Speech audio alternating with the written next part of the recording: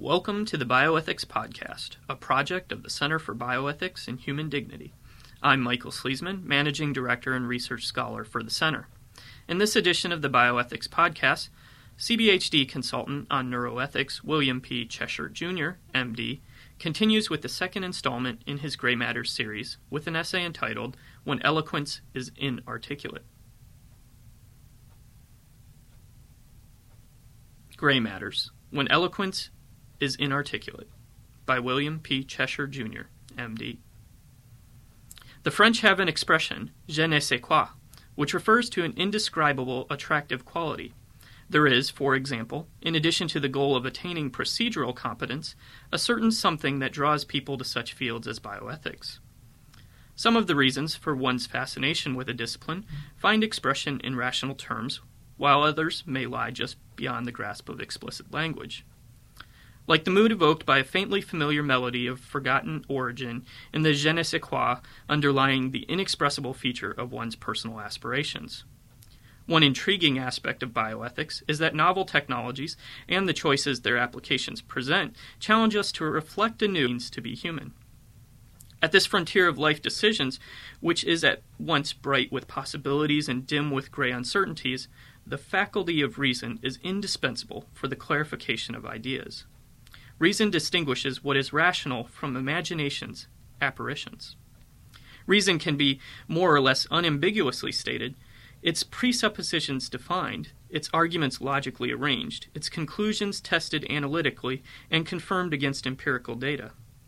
Reason also demands consistency, coherence, and efficiency. Reason is trustworthy, but is it complete? Are there truths essential for bioethics that lie beyond the competence of reason to define or explicit language to express? This question lies at the heart of the current debate within bioethics over what forms of meaning should be admissible in public discourse in a world where people differ in their views and values. Ruth Macklin, writing in the Hastings Center report, argues that the one true basis of bioethical discussion is reason. Appeals to metaphor, emotion, and moral intuition, according to Macklin, should be excluded because they are not understood in the same way by all people, and thus ought not to have a role in the formulation of public policy. On this point, Macklin vigorously, an attitude that itself cannot be reduced to rationality, disputes Yuval Levine, who, writing in the New Atlantis, also advocates for the use of explicit reasoned arguments. These writers disagree, however, on reason's limits. Levine suggests that reason, while necessary, yet is insufficient to encompass the full meaning of human existence. There are, according to Levine, moral truths that are reasonable but not fully rational. They can be understood but not adequately articulated. These, he writes, quote, are the realms where many ethical limits express themselves not in syllogisms but in shudders, end quote. Such insights glimpse a deeper wisdom that, if unheeded, could lead, he cautions, to, quote, a culture without awe, filled with people without souls, end quote.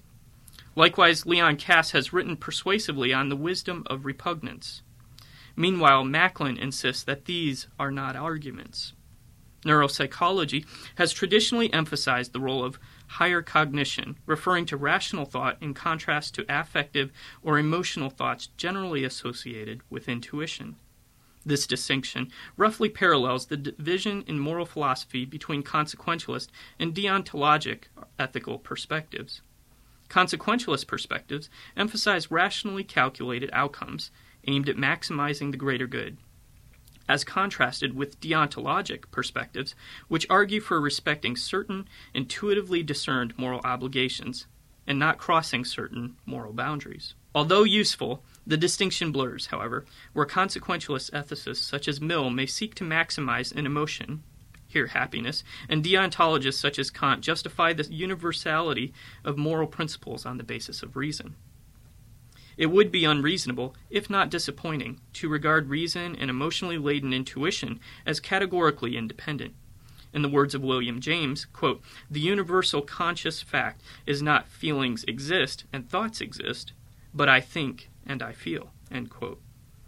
More recent neuropsychological perspectives recognize emotion, affect, and intuition, quick gestalt judgments reached without conscious awareness of a process of thought, along with reason to be aspects of intelligence.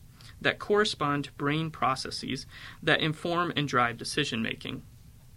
Furthermore, the appreciation that emotional valuations also involve neural information processing underlies the emerging field of affective computing. Current research is applying functional imaging techniques to chart the brain regions subserving moral judgments. In contrast, the medial frontal gyrus, posterior cingulate gyrus, and superior temporal sulcus become active when the brain is presented with personal moral dilemmas that evoke emotion.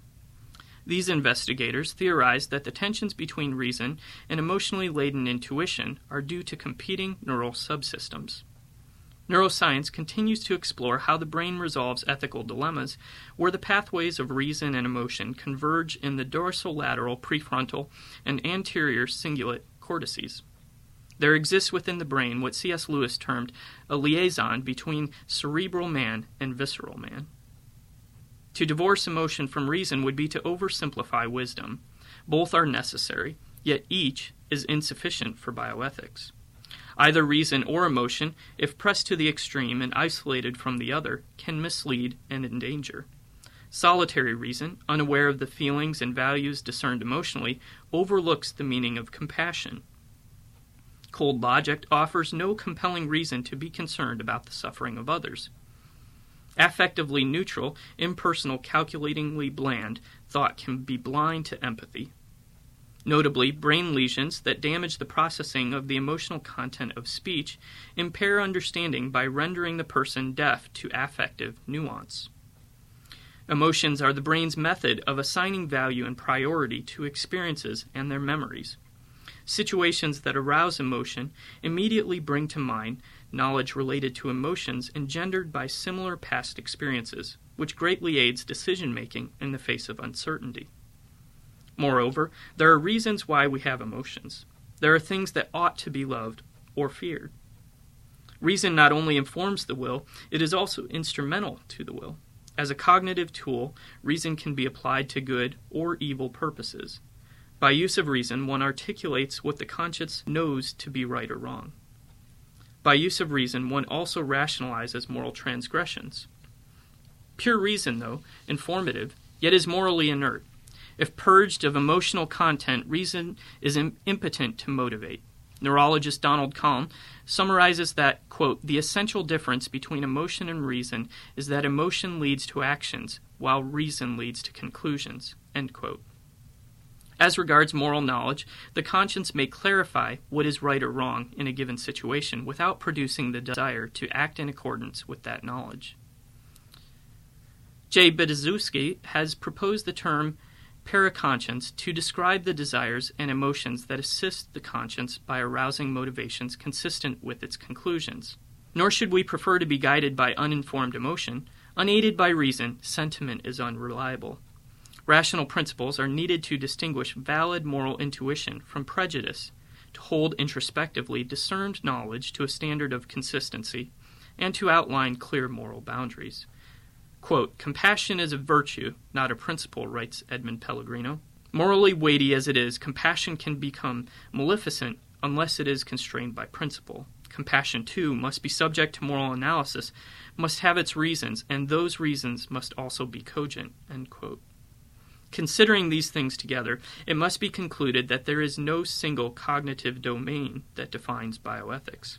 It may be that efforts to perfect the discipline of bioethics, or for that matter to perfect human intelligence, by maximizing either sheer sentiment or absolute reason, can only result in loss of mind. Soundness of mind entails both restraint and initiative, neither yielding habitually to the brain's most fervent urges, nor submitting automatically to control by computations or algorithms. Likewise, a free and flourishing society legislates neither according to those who cry out the loudest, nor in obedience to those who calculate most efficiently. And so in bioethical discourse, as in the individual brain, affective intuition and abstract reasoning function best as collaborators.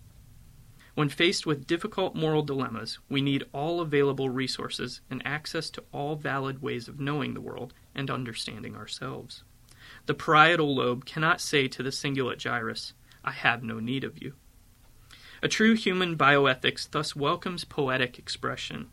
A proper union of analysis and imagination would, in the words of poet David Yezi, quote, achieve a balance between thought and emotion such that every word, every sound, and rhythm is responsible for maintaining this mysterious union, end quote. Encompassing both code and imagery, conveying both information and metaphor, the nuances of language open wide the possibilities of probing beyond existing knowledge to analyze, to analogize, to reflect, to edify, to warn, to encourage, and to inspire. A truly human bioethics also acknowledges the finitude of human reason and the fallibility of human emotion. People of faith believe that intelligence finds its origin in the unfathomable mind of the Creator, whose thoughts immeasurably surpass our thoughts, and by whose words the universe came into being. 100 billion neurons in the human brain are inadequate to comprehend this great mystery. When contemplating the transcendent, the brain encounters impenetrable unuterables. In humble awareness of this, Jewish tradition rarely pronounces God's ineffable name, but refers to him indirectly by way of evasive synonyms. All the powers of human reason are speechless in response to why this awesome God would send his only Son to dwell among us and to die for our sake. And though our human brain lacks language adequate to pray as we ought, the Scriptures teach that the Holy Spirit intercedes for those who are in Christ in groanings which cannot be uttered. A perfectly rational bioethic, sanitized of all emotional content and immune to intuitions, might seem at first glance reasonable. But would it be wise? Though a bioethicist might write with angelic eloquence, yet dismiss the value of love and other emotions, the conclusions will sound clangingly mechanical. Men without chests, in the haunting words of C.S. Lewis, would be eminently qualified to organize an exclusively cerebral bioethics. But reason is not the brain's sole purpose. Intuition, compassion, and prayer, too, are cerebral processes. A full cerebral and hence fully human bioethics must reason. It must also listen, feel, wonder, heed the conscience, remain humble, empathize, and serve others. Granted, emotions are unpredictable and at times unsafe. Reason may seem more tame, but a fully human bioethics seems preferable to a tame bioethics. That was Gray Matters, When Eloquence is Inarticulate by William P. Cheshire, Jr., M.D. Dr. Cheshire is consultant on neuroethics for the Center for Bioethics and Human Dignity and associate professor of neurology at the Mayo Clinic in Jacksonville, Florida. The views expressed herein are Dr. Cheshire's and do not necessarily reflect the positions of Mayo Clinic or Mayo Foundation USA. This article originally appeared in Ethics in Medicine, an international journal of bioethics, Volume 22, Issue 3, Fall 2006. A print version of this article, with references, is available on our website at www.cbhd.org.